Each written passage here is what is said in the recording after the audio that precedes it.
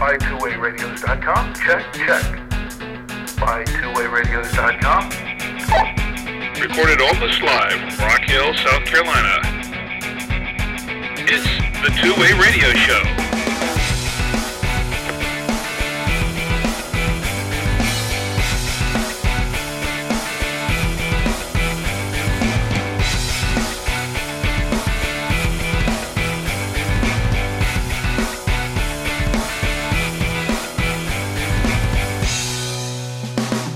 And welcome to the Two-Way Radio Show. I'm Rick Savoya. I'm Danny Feemster. And I'm Anthony Roque. And this is the podcast about two-way radios for business and consumer communications.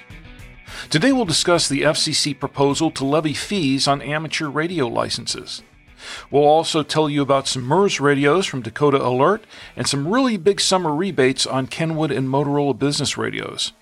Plus, we'll tell you about some late-breaking news from the FCC regarding an order in the matter of Garmin International. We'll also take some of your comments and questions from our blog and our forum at twowayradioforum.com. Our show is sponsored by BuyTwoWayRadios.com, the source of two-way radios and radio accessories for businesses and consumers since 2002. Enter the promo code SHOW at checkout and save an additional 5% off your order. BuyTwoWayRadios.com, your radio specialists. On August 26, 2020, the FCC released a proposal to amend the schedule of application fees on various radio services. This Notice of Proposed Rulemaking, MD Docket number 20-270, seeks, among other things, to add new license application fees to the amateur radio service and adjust the current fees on the GMRS. This is a sudden, unexpected, and somewhat contentious proposal. Well, it's certainly gotten a lot of attention. The proposal seems to ask for comments from users of FCC services, and they've gotten a lot of them, mainly, from what I can tell, from amateur radio operators who are unhappy with the proposed changes. Now, let's talk about some of those proposed changes for just a minute. Their proposal includes several things. They're proposing to reinstitute an old fee and add some new ones overall. Let's back up a little bit.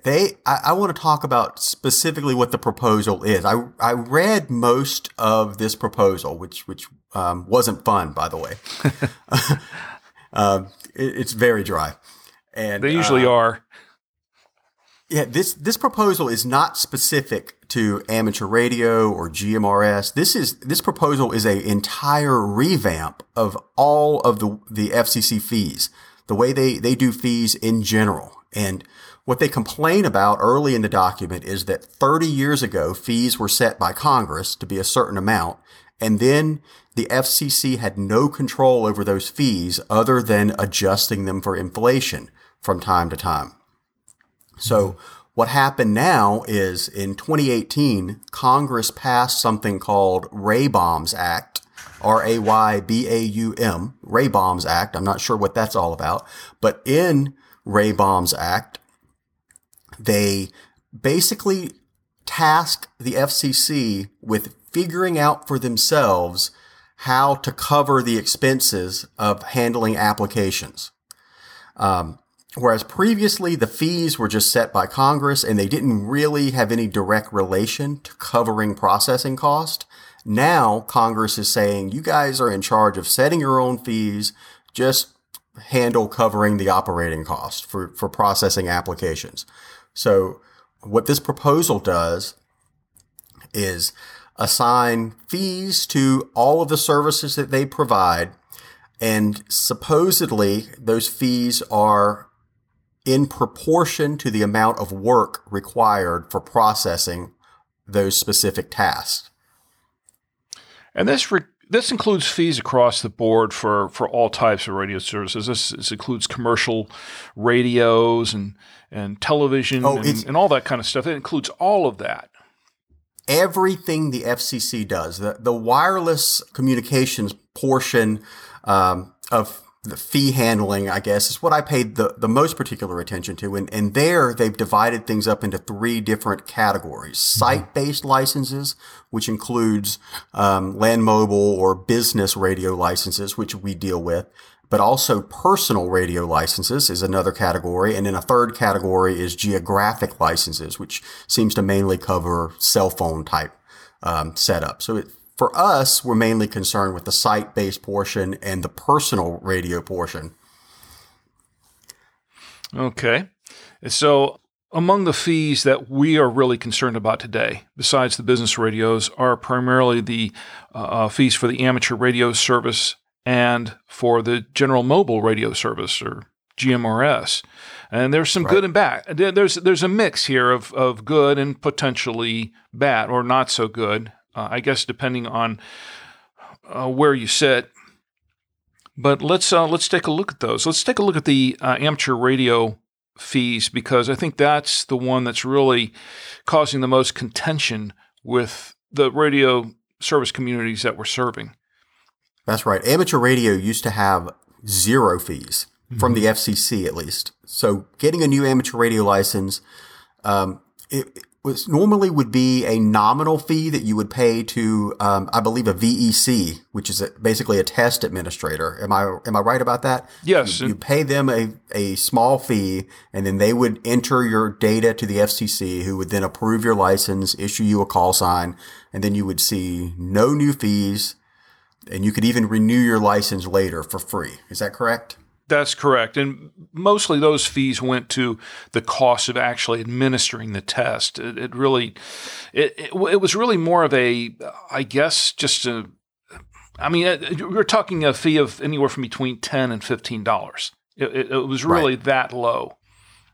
Right. And you can see, no one was complaining about that fee. You can see that, $15 is not a lot to ask for someone to give you a test, grade the test, enter your data into the system. It seems very, very fair, if not maybe a little too fair. Right, because they pretty much did all the work. They did all of the paperwork and the processing and everything for the FCC, basically, in a nutshell. And, they submitted to the FCC, and really all the FCC had to do was just kind of enter it on their end, and it was all good. Well, enter it on their end, and then they're all good. Sure, that's maybe what we say. But reading this document, actually, what they say is, maybe we should talk about the fees a little bit first. Yeah. Specifically, that fee is going to go to $50 for a new amateur radio license. Also, $50 for a renewal of your amateur radio license. Or for changes. I think major changes. I don't know if that includes the like a change of address, but there were some other changes that you wanted to make. I think you also had to pay a $50 fee for some of the major ones. Yeah, it's not for administrative changes. Administrative changes like an address update or that level of thing is still free. And they specifically mention in the document that they don't want to discourage people from keeping their information up to date, which makes a lot of sense. So I'm not sure, and they didn't provide any examples of what a minor modification that would be $50 would be for an amateur radio license. The only thing I could think of was maybe an upgrade to a vanity call sign, but that's listed separately as a $50 fee. And that's something else. So right now we have new and renewal licenses incur a $15 fee and a $50 fee for a license upgrade. Like if you're going up from if you're going up from a technician to a general, then that would incur a fee. But that could be a minor modification. That's probably it's a $50 application fee for that. That's actually listed separately. It's a $50 fee for that. So there you have that. But $50 for a vanity license, and that's interesting because they did away with the vanity license fee, which I think was a lot less than that before. But they did away with that a few years ago, and it was met with a lot of applause from the hams and, of course, a little bit of a rush to go get vanity licenses because of that. And Now, after just a few years, they want to bring the vanity license fee back, but this time it's going to be fairly hefty. Well, it's no different if you go get a vanity license plate. You pay, here in South Carolina, you pay your registration and your tag fees for a normal South Carolina license plate. If you want something that says ham radio guy or whatever, you pay that. It's a added option like anything else. So I don't see that one as a problem. I don't see the vanity license as a problem. True, which is why I don't have one, because I don't want to pay another $50 for any of that if I don't have to. But everyone. Well, now's the time. If you want one, get it now while it's free before they pass this. But then we have something else. We have another fee. Now, most of the fees, I don't know if we're going to get to the contentiousness of this from the hams in a few minutes, but I think the one that I really have an issue with is the $50 fee for a printed copy of the license. And I'll tell you why. They want to charge $50 to print a copy of the license. And we were talking about that before the show. If you want to get a copy of the license, a printed copy, sure, if you really want that as opposed to printing your own, then you should pay a fee for it. I agree with that. I don't have a problem with that. The problem I have is how much of a fee should be charged. I really think that $50 $20 maybe, $25. Okay. You could literally buy a printer for $50. Yeah, really. And $50 though, I think is extremely excessive for something that I don't get it. How does it cost $50 to print a license unless they are taking it off to a print shop or something and having it done, which I doubt. And even then, it shouldn't cost that much. But I can print licenses all day on my inkjet printer, and that's what it looks like. This is basically an inkjet print job of some sort. I don't see this being an offset print job, so I don't know why it would cost $50 to print that unless they're charging for the time it takes for an employee to do that. But let's be honest here. If it costs, if they're paying somebody $50 at the FCC to print a license and mail it to you, we have another problem here altogether, because who's making $50 to print a license at the FCC? I want to know about that. The same way I want to know why it costs $200 for a hammer. It's way too excessive. I don't know. I have a problem with that.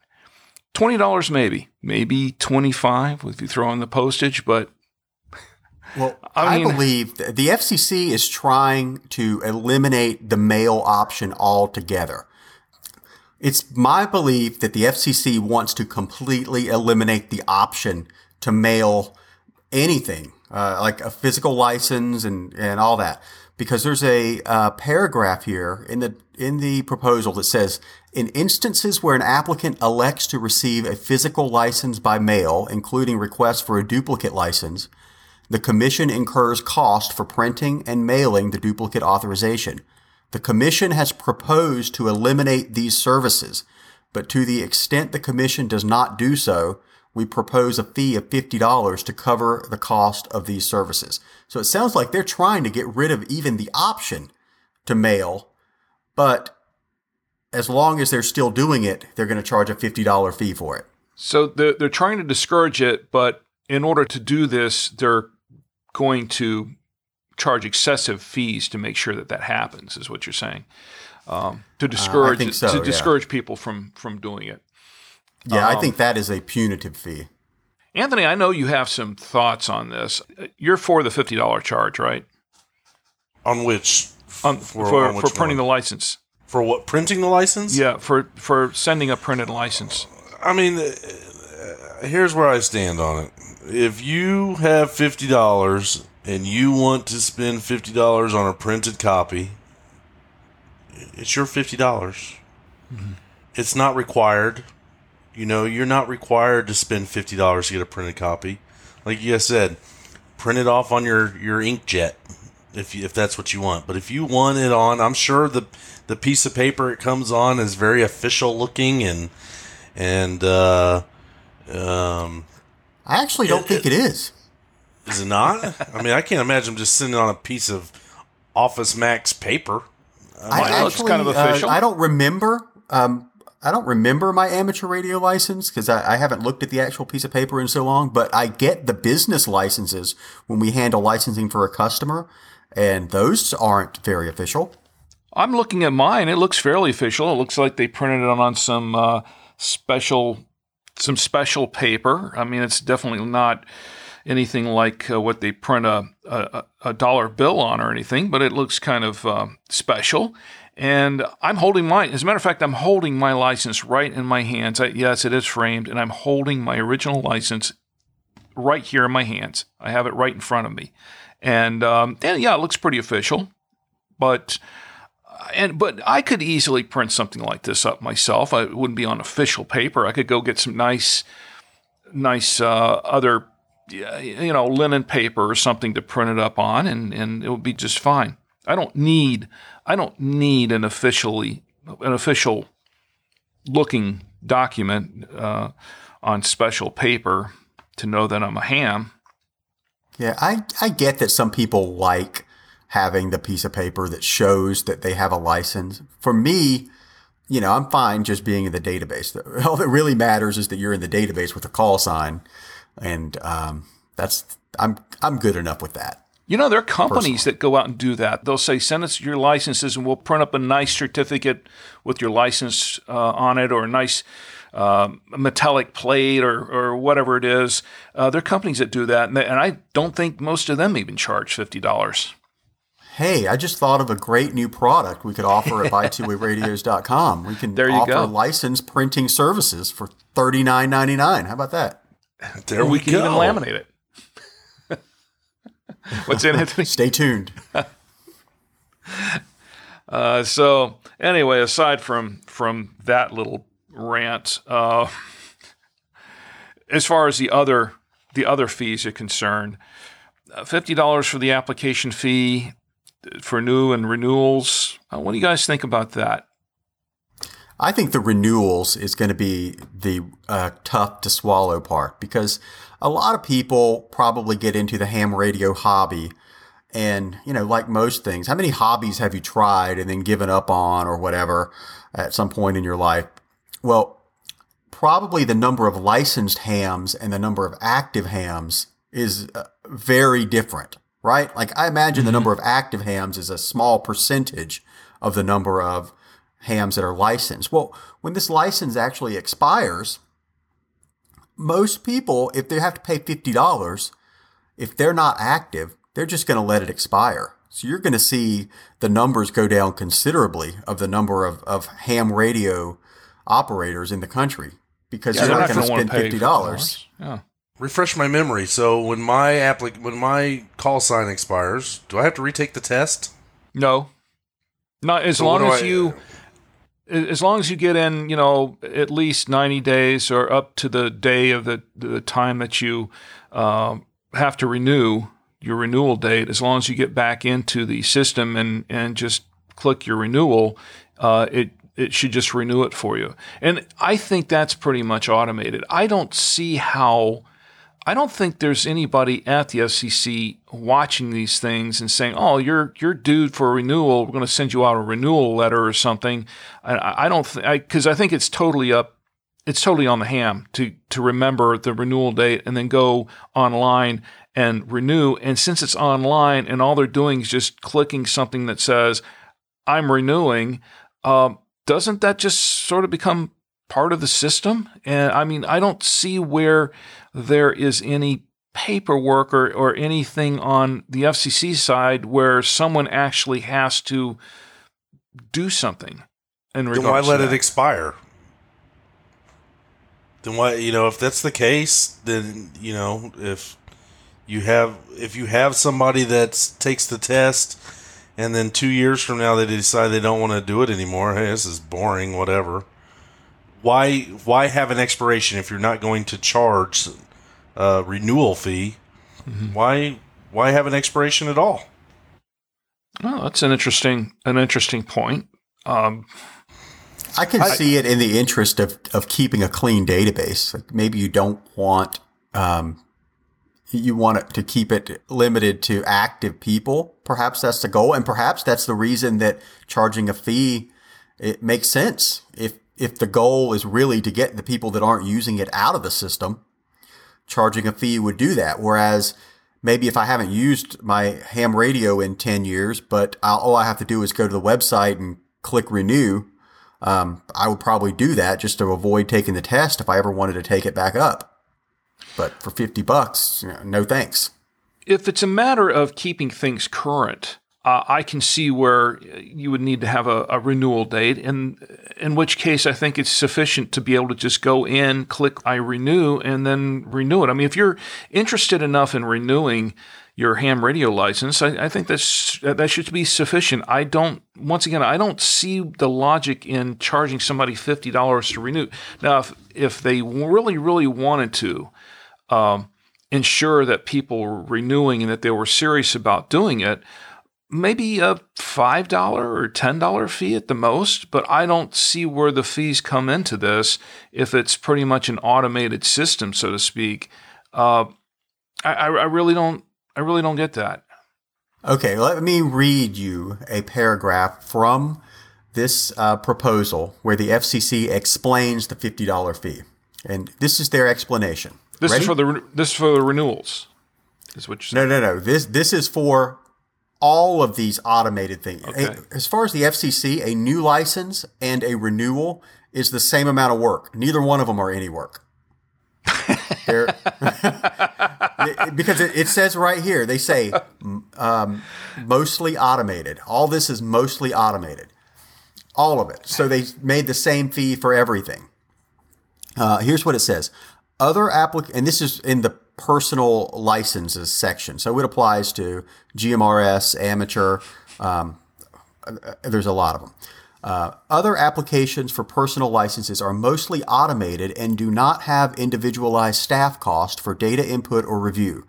For these automated processes, new, major modification, renewal, and minor modifications, we propose a nominal application fee of $50 due to automating the processes, routine ULS maintenance, and limited instances where staff input is required. Although there's currently no fee for vanity call signs in the amateur radio service, we find that such applications impose similar cost in aggregate on commission resources as new applications and therefore propose a $50 fee. They're saying that the $50 fees, while they're for things that require absolutely no intervention from staff, the $50 fees basically cover keeping their database up to date, keeping the servers running, hiring developers to continue to upgrade the ULS database system, and the limited instances where staff is required, like if a ham has to call and ask a question of somebody, those $50 fees pay for that. I want to know what Anthony thinks before I jump in. What do you make of that statement? Well, I mean, it's like anything else. It's going to cost money. I'm curious where they get their $50. It's $50 across the board. All the four things that we're talking about are $50 across the board. Like, hey Jim, pick a number. Yeah, $50. That sounds. Let's just put it $50 across the board. You mean even for printed copies? Sure, why not? Somebody's dumb enough to pay it. They're dumb enough to pay it. Yeah, it is sort of like they said, well, if the real cost is less than 50, we're just going to round everything up to 50. Right. It sounds like they didn't put a lot of thought into it. I mean, if that's their argument, here's where I am on it. I think that if a ham has been invested in this for 10 years, 30 years, 50 years, they're not just going to stop because of a $50 fee. That's where that's kind of stuff, keeping their database clean and their servers, that's going to cost money. I don't think there's going to be anybody that drops out because, I got to pay a 50, but what is it? A license good for every 10 years? So Yes. $5 a year. $5 a year. $5 renewal fee is ridiculous to me because that comes out 50 cents a year. So that's kind of where I'm at there with that. I mean, I think that I'm curious to see where they got the $50. I'm sure they spent hundreds of thousands of dollars, if not more, on this this proposal right here. With their lawyers and their brains. I'll tell you where they're planning going, to get the $50 from. They're planning to get it all from us. Yeah, well, they absolutely spent a lot of time and money coming up with this new proposal because while it is not really applicable to the personal radio services because they're all basically automated, like the site license proposals, like where they went into creating new fees for the business radio licensing, it's all based on the amount of work required. Like a technician is going to, on average, be used this amount of time for this type of license. And they really went into detail for that. I mean, you can tell they spent a lot of time and a lot of math figuring out what those fees should be. But then when you go to the personal services, it looks like they just held their finger up in the air and said $50. Yeah, it's like an afterthought. Good. It's like an arbitrary number to me. That's what it looks like. I'll tell you what I think on this. I think that whole paragraph where they're talking about the costs incurred of maintaining the database and everything is bogus, simply because of what they said as far as, this really doesn't. Most of this is really automated for the personal services, so there's really not a whole lot we have to do. So we're going to charge you $50 to help us maintain the database and maintain, the servers and everything else that we have to maintain for this. Well, wait a minute. Hold on just a second here. Don't you have to do that anyway? Isn't that part of the whole system anyway? I mean, don't you have to maintain the servers in the database? Why? But doesn't that have to come from somewhere? It comes from all those other fees that they're charging everybody. All of the other. All the other services, all the other operators on their services. So you're proposing that the other services should subsidize the ham radio service. Well, it's up there anyway. The server's online anyway, and by their own admission, the personal radio services don't really utilize that much of the system resources. It doesn't utilize that much. It's a minute amount compared to everything else that is using up the resources of that system, the server. Plus, you look at the fees for the other systems, they're charging quite a bit in fees for that. Well, if the personal services aren't using that many of the resources, why not? At least if you're going to have to charge everybody something across the board, why not be proportional about it? Maybe a little more proportional about this rather than just $50 straight across the board for everything. And then, I think that is proportional. Isn't that exactly proportional? You're asking for it to not be proportional. Well, no, they're saying that it's using very, very little, very few of their resources. Almost no resources. Is almost totally automated. So if that's the case, that really shouldn't cost the hams much of anything to go off and get their licenses or renew them. Well, here's the thing. I did some math. The FCC did 179,000 business-based licenses in 2019, site-based licenses, 179,000. And they did 197,000 personal radio licenses in 2019. So if you assume that $50 is coming from every one of those licenses to fund the system, then that's $18.8 million that they're going to bring in to cover running the system. The question is, does $18.8 million seem like a reasonable amount to run and maintain the ULS database and the staff required to answer phone calls and reply to emails and do upgrades on the servers and maybe add enhancements, and there's probably several software developers in there and all that. Is $18 million too much? I don't know.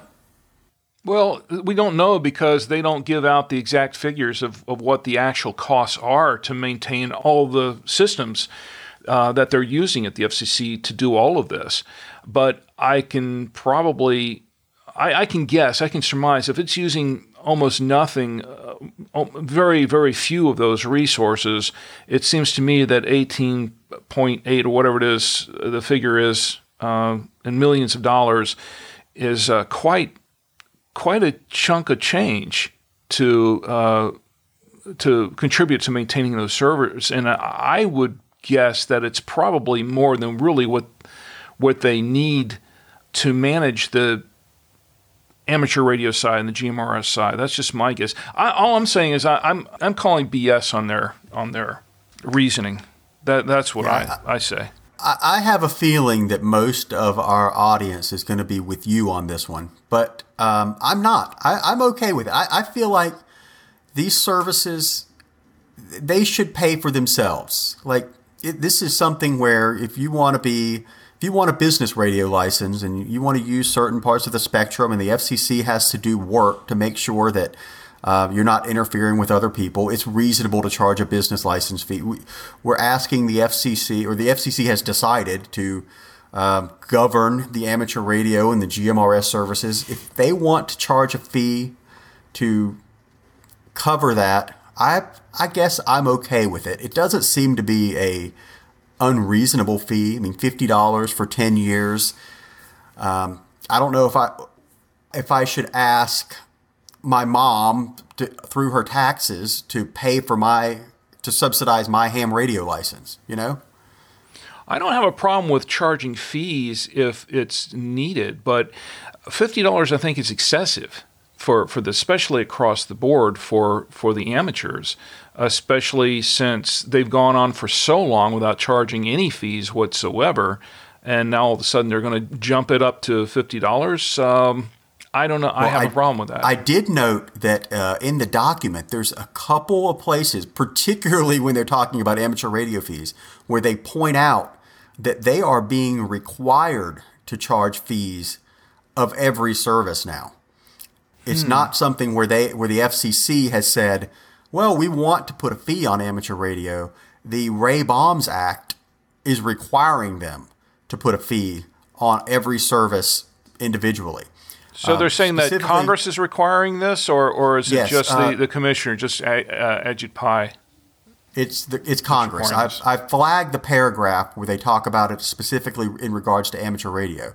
And it says, we note that while the statute previously limited the Commission's authority to charge fees only for specific services listed in the Act, the Ray Bombs Act now requires the Commission to collect fees from several previously uncharged services.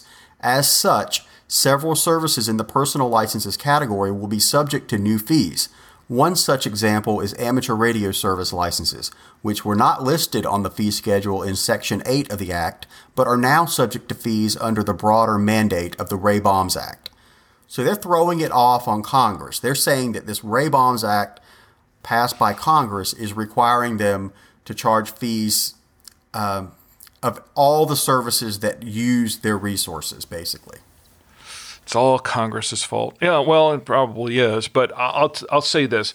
Why does it have to be $50, though? It seems to, if they have to charge a fee, it seems like maybe $20 is probably more reasonable for the hams, all things considered. See, especially if you want to kind of ease them into that.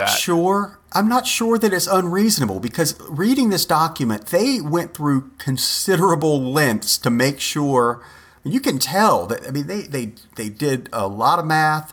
They got a lot of salary information from the employees that would be. I mean, they literally say in the business section, like, this is going to require this much of a highly technical person's time. It's going to require this much of an engineer's time on average to do these licenses. I feel like they did put in the effort to make sure that the fees actually were very related to the cost. And if you read just the introduction of this proposal, they go to great lengths to stress that what they're doing is trying to cover their cost with these fees, and they're not trying to do anything beyond that.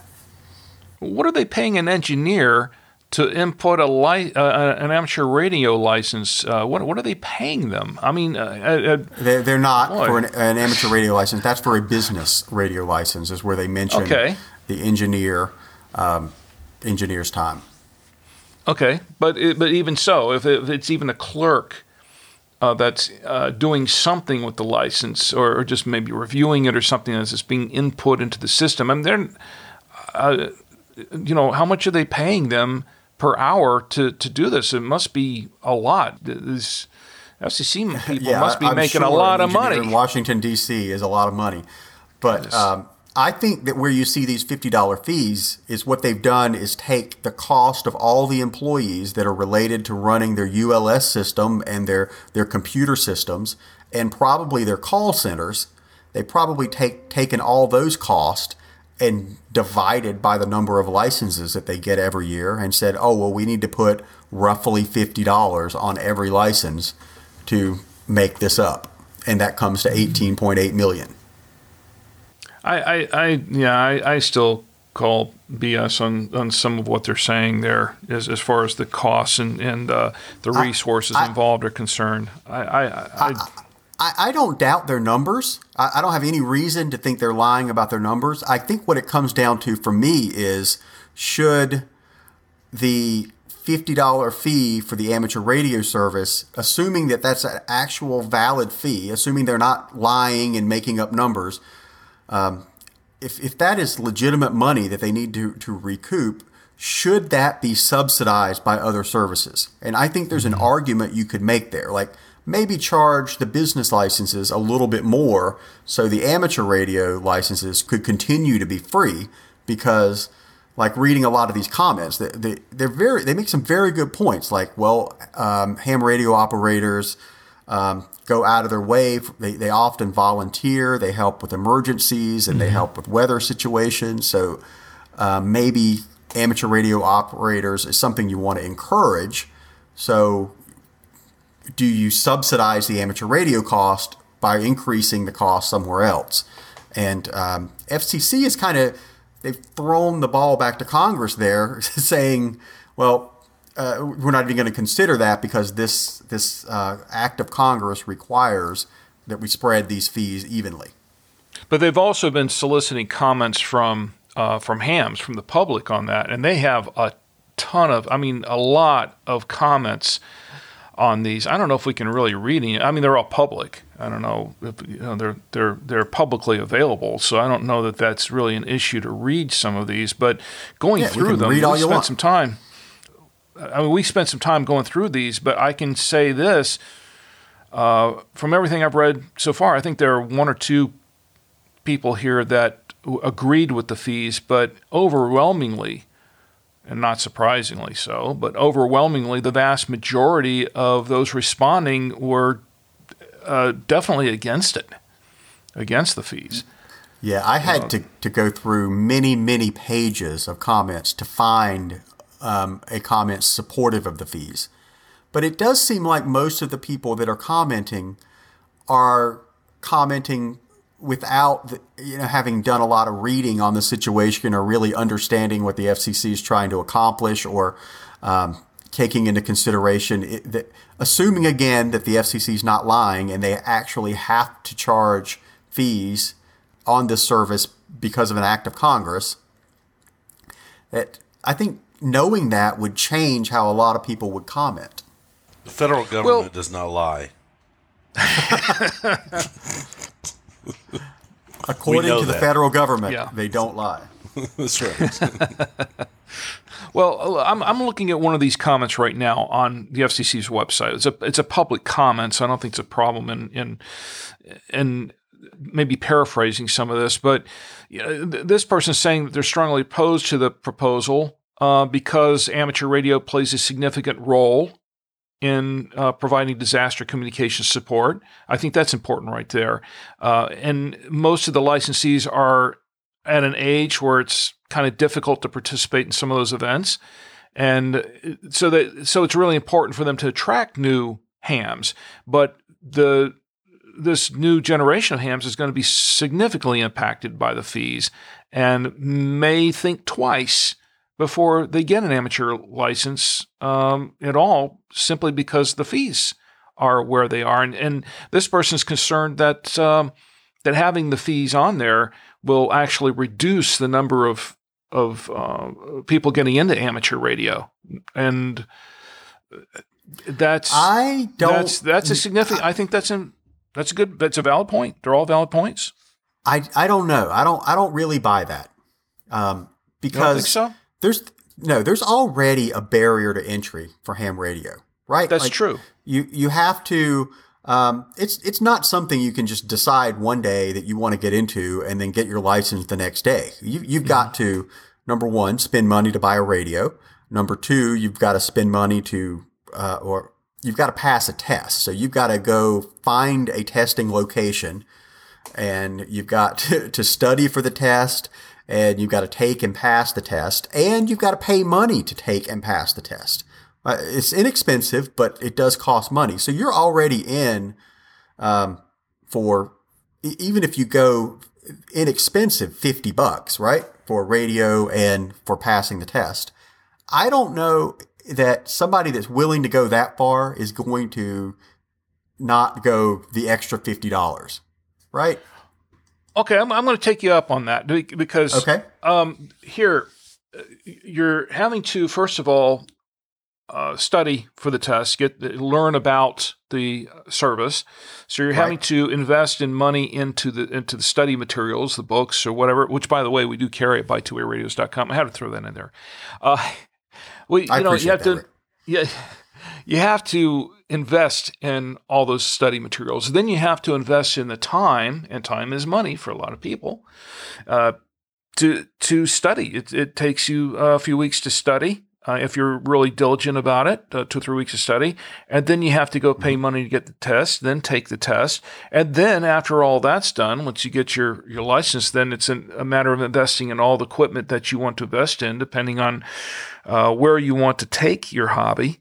It could be as little as $50-$60 for your first dual band handheld radio, all the way up to thousands and possibly tens of thousands for a fully decked out ham shack, with all kinds of HF equipment and everything else involved. So it's there's a lot of investment there already. And I think that adding fees on top of all that sort of, it adds more of a burden to what they're already what the hams are already having to experience. I agree. It does add more of a burden, but I don't personally think that the $50 is going to stop too many people.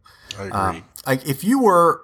If you're planning on building a ham shack and buying a $2,000 HF receiver or transceiver, and an antenna, and you're installing, the $50 license fee is not going to stop you. Now, where it might stop someone is if I'm a high school student, I'm working at Taco Bell, and I'm kind of interested in this, and $50 really is a struggle for me to get. And I've scrounged to buy that Baofeng radio and maybe some test material. Maybe the extra $50 would make a difference there. But I don't even know if it would. I think that someone that's that into ham radio that they're going to dedicate what's already a large portion of their income to buy the equipment and take the test, they're probably just going to wait longer and save up for the license. Okay, well, here's a different take. Here's a slightly different take on the same argument that I was presenting from someone else in here, and I'm paraphrasing again. He's saying that, everyone knows that the amateur radio service has in the past and continues to now to provide emergency communications during natural disasters, and they do that at no cost to anyone else except the hams. They're the ones that have to incur the cost for that. The hams do, but they do all this stuff at their own expense voluntarily. But at the same time, the hams are forbidden, and he's using the word forbidden here, from receiving any compensation for operations. So they rely on all the influx of new operators to keep filling the ranks.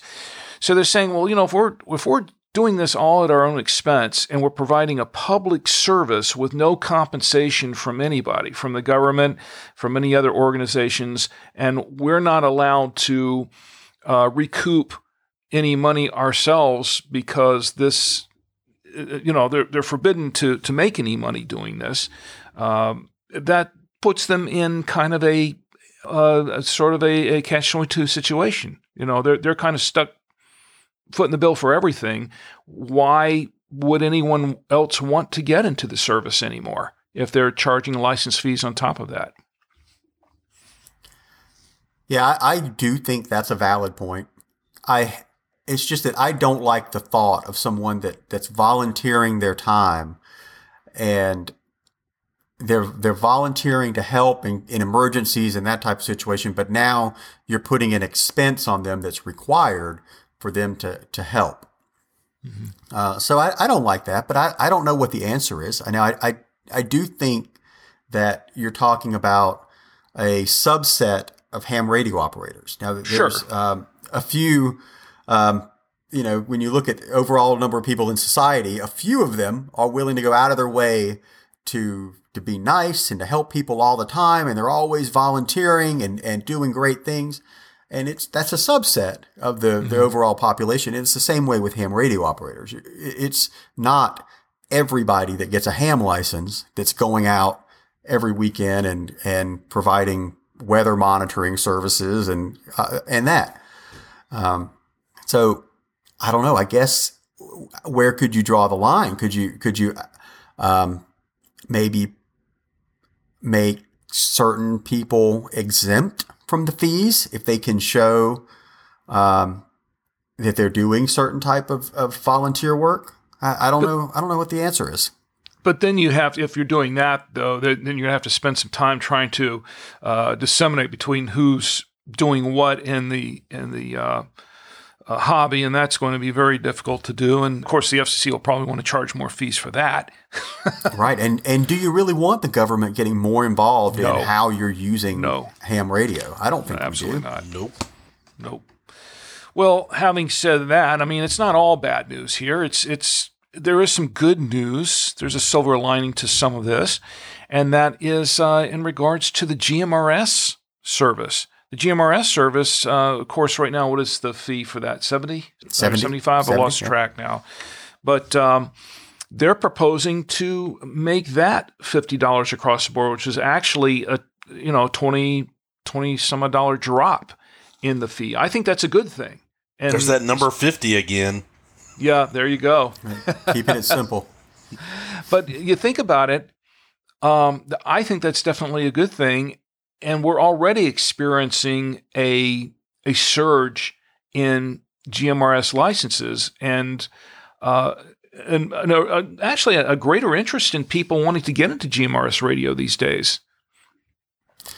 Yeah, I like that move too. I also like they've dropped the fee for a rule waiver from $210 to $50. And I actually had this apply to me recently. My GMRS license, I realized at the beginning of this year, had expired.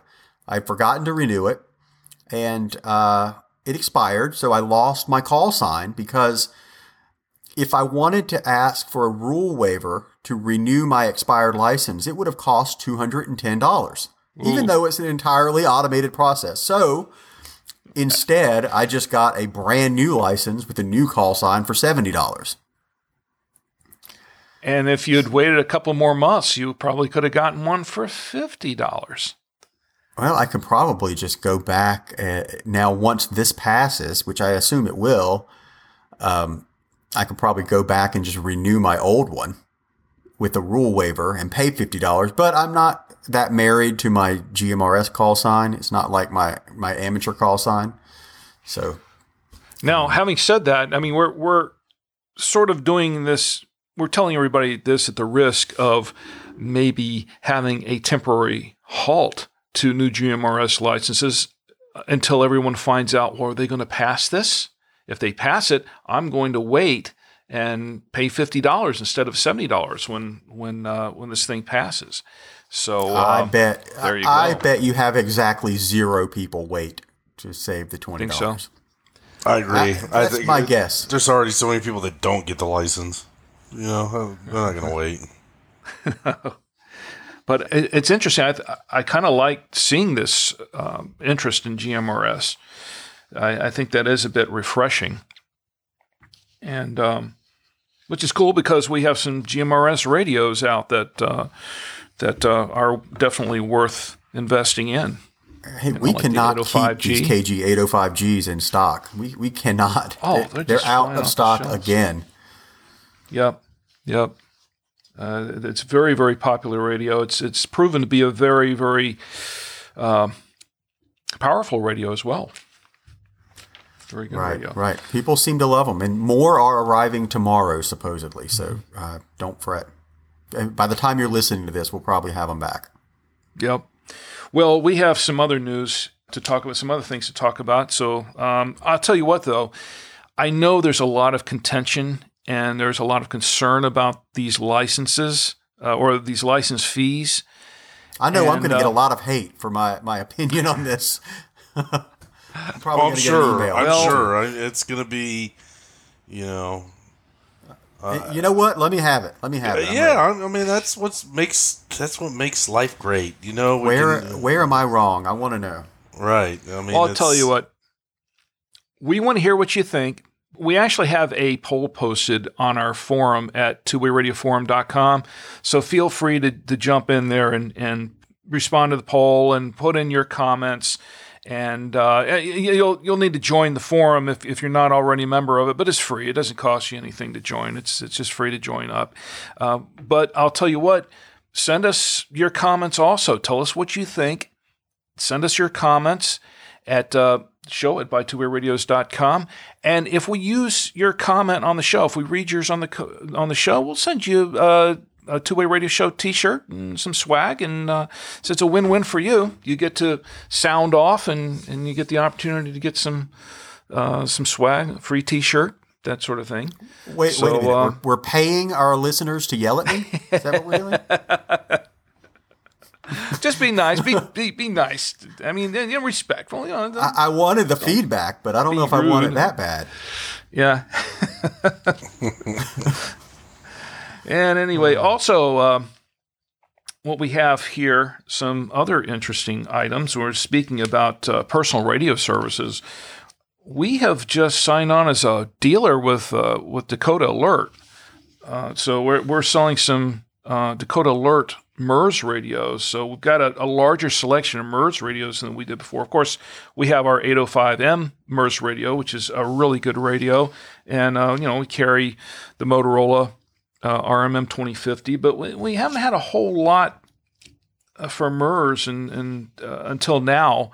Now we even have a base station for MERS, the Dakota Alert radios. Anthony, maybe you can tell us what some of those products are.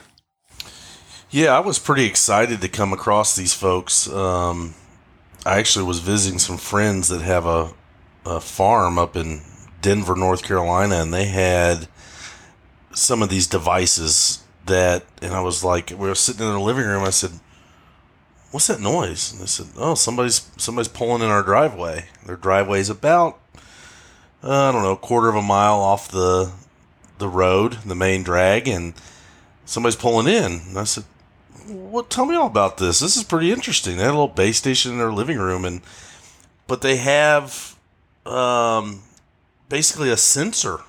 It's on their fence post, and it's got an antenna on it. It's weatherproof. Awesome little deal there. And when somebody pulls in, they get an alert on their base station that somebody has come onto their property.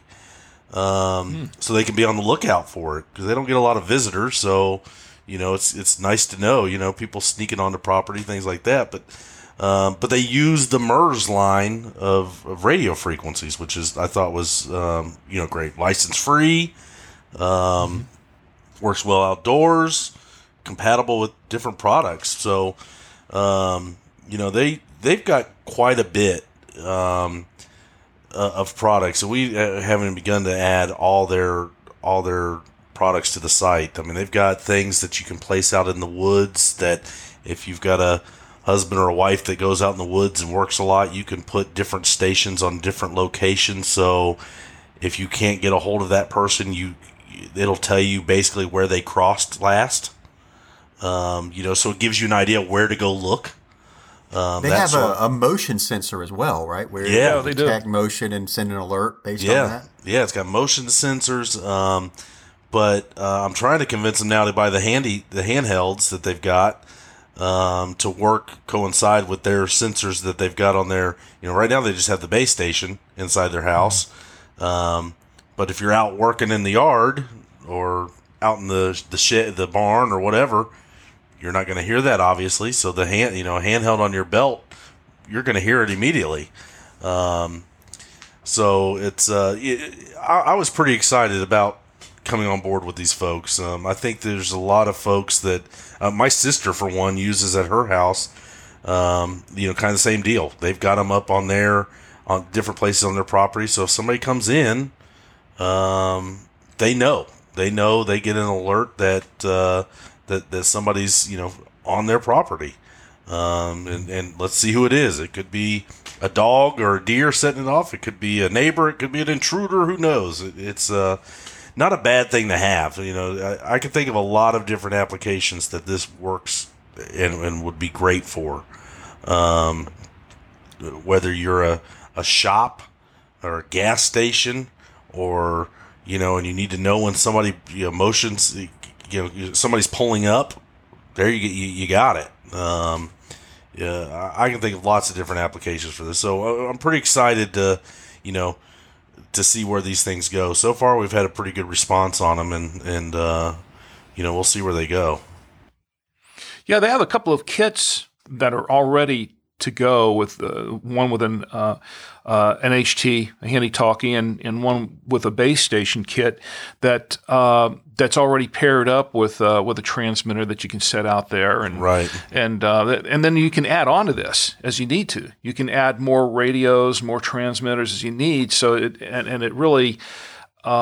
It doesn't mean that you have to go out and buy like 10 of these kits. You can just add on as you need to. You can just add extra transmitter here and an extra radio there. And if you've got a business or whatever that's growing, just do it as you go along. And just the fact that you mentioned that's license-free MERS means that, it's pretty much compatible with any MERS radio. Right. I mean, if they've got their radios, but it'll work with our 805Ms. It'll work with the Motorola branded MERS radios. It's you got several options, so that's a good thing. But it's a very flexible system. Yeah, I'm pretty excited about it. Like I said, we're always looking to add new products, and I thought this was something that it's.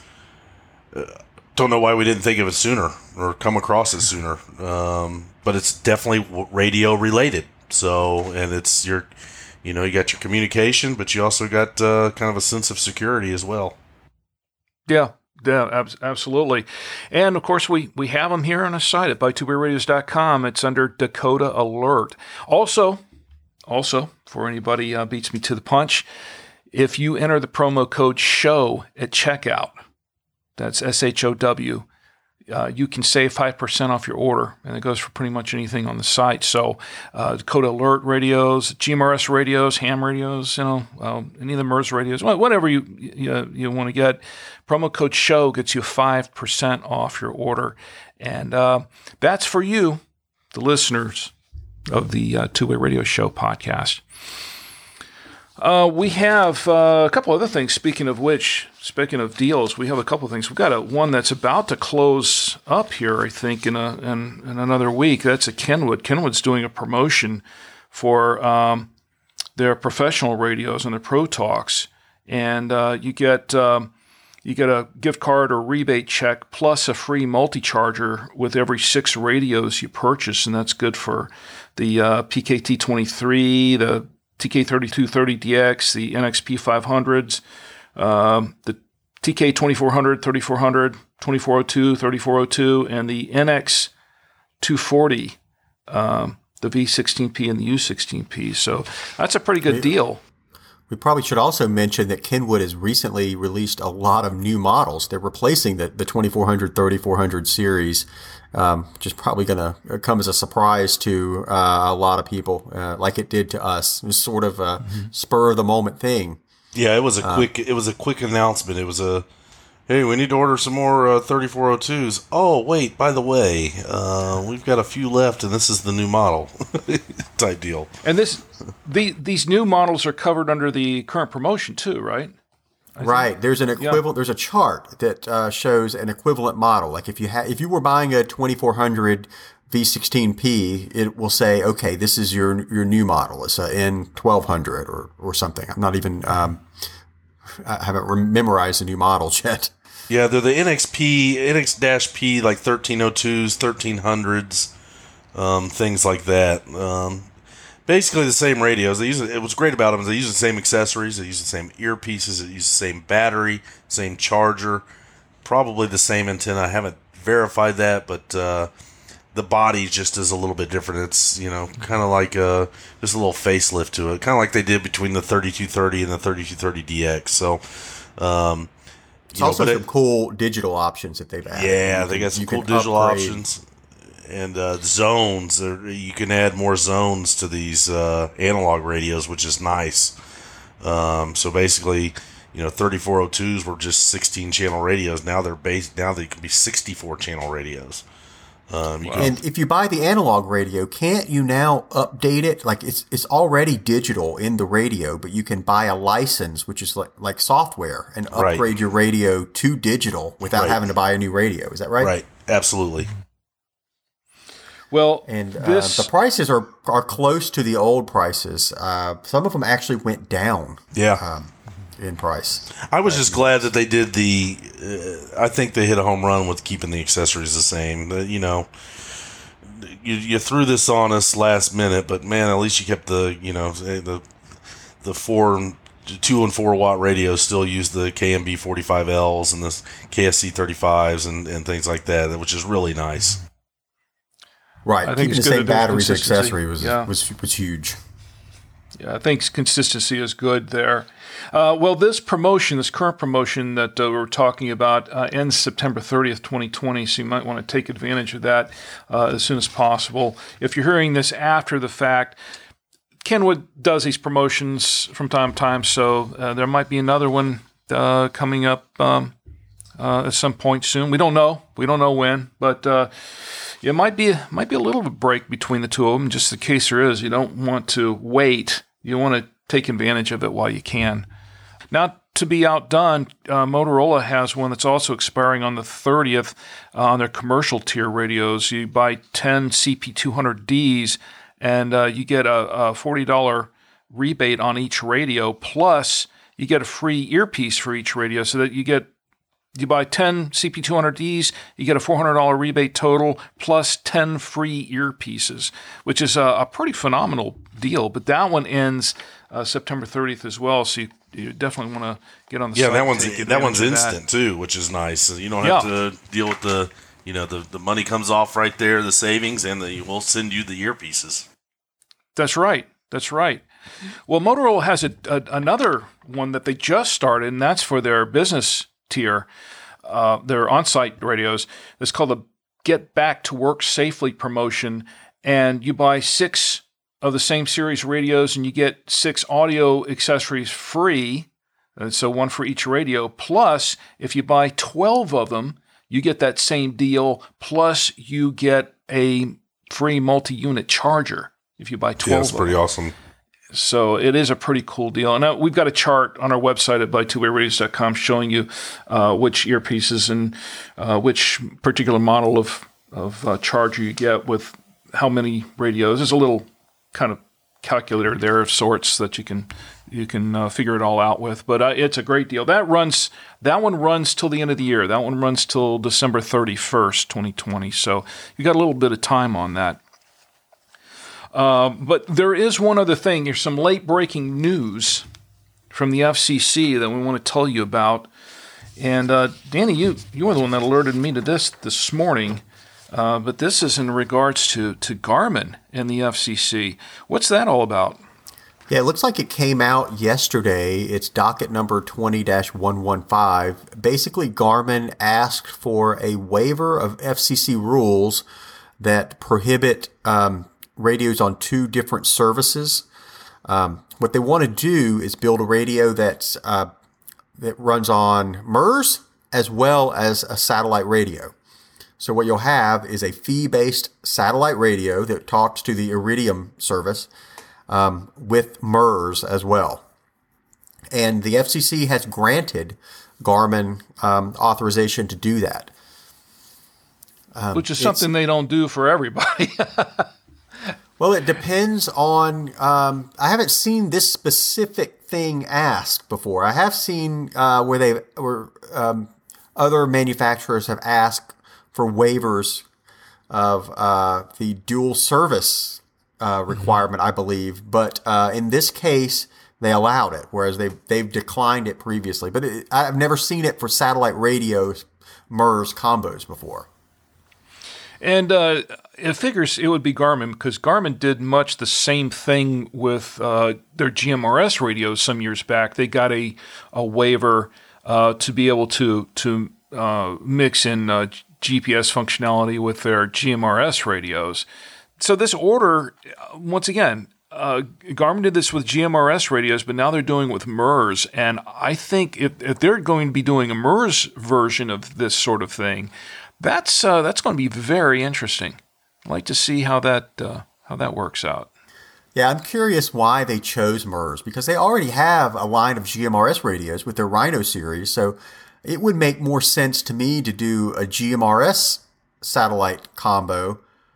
Yeah. But maybe maybe they wanted it to be license free, and that's why they preferred MERS. Plus, MERS is more of an outdoors, because it's VHF. It's more of an outdoors service, I guess.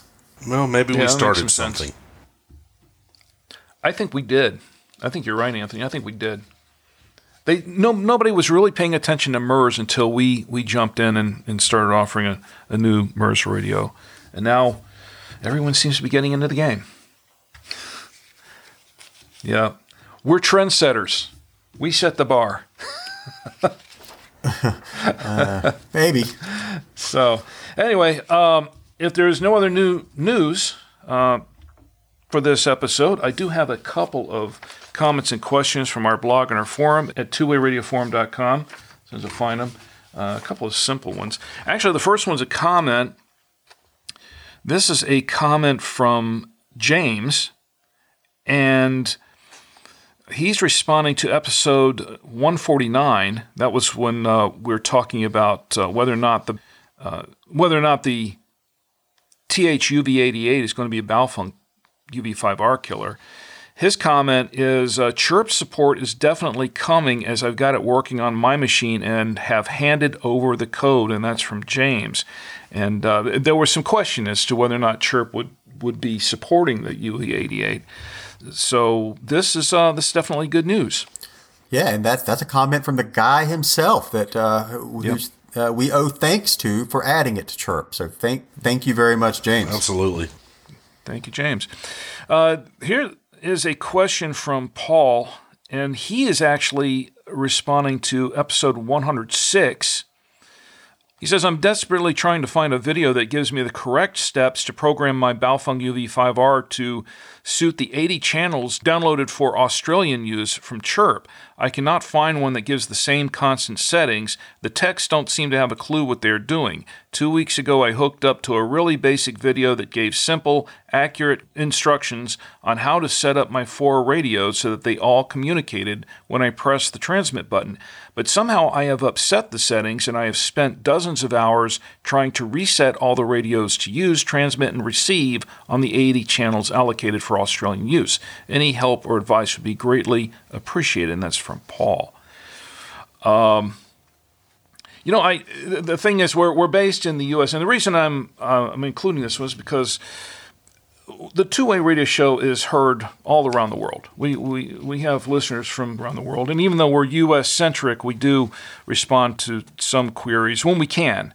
Now, this particular one, we're not really that familiar with the Australian channels, the 80 channels there, but I have looked it up, and that is the CB radio band in Australia, and it's also used in a few other countries. But the Australian band, which is 80 channels, and that is using basically not the same CB that we use here in the United States. Here in the United States, CB is on an AM service, and they're in Australia. They're using frequencies in the 476 band, which is within the scope of the UV5R. But in terms of programming it, I looked over all this, and I didn't see anything really difficult in assigning these channels and frequencies to now they do have, most of them are on the 12.5 kilohertz frequency spacing, and a few of them on 25 kilohertz, but that's generally easily taken care of with UV5R, so I don't really see where the issue is. However, I do have a little bit of advice in terms of retaining those channels. What I do in particular, and I'm pretty sure Danny and you and Anthony do the same thing, is that when we get a radio in and I'm doing some testing on a new radio, the first thing I always do when I connect it to the programming cable and open it up with whatever programming software I use is the first thing I do is I upload the current radio settings that are in the radio to the programming software, and I save that file. I save it so I have the original file there. Then when I program all my channels in and all my frequencies in, I'll send that to the radio, test it to make sure it works, and then if I know it's working, then I will save that file, that modified file, so that if I have to go back to it or something gets corrupted, because I do a lot of things, all three of us do a lot of things with the radios when we're testing these radios, and we'll go through and we'll change all kinds of settings and whatnot. And if we want to go back to the original programming file that we created for it to reset all that, well, obviously we want to be able to do that quickly and efficiently, so we just go in and reload the file that we saved after we made whatever changes we made, and then we have it. It's back in the radio. It's not a problem. It really does sound like something is off with his settings or something. It should be a simple thing to program in a channel. So I would suggest taking your advice, Rick, and maybe resetting the radio back to its factory defaults and then reading the radio into Chirp, and probably save that file as a default file so you can go back to it later if you need it. But then don't put in all 80 frequencies. Get one channel working first with one of those frequencies. And once you have one channel working, then add the other 79 using the same type of setup as the first one. Here's another tip in that same respect, is that after you get a couple of these channels working, one or two, save that file and then keep working to build the others. And then if you come across a situation where all of a sudden it's not working anymore after you've input a few more channels, then you go back to your previous save and reload that to where you know it was working. It's an old troubleshooting technique, but it's very effective, and that'll save you many, many hours of having to reprogram everything.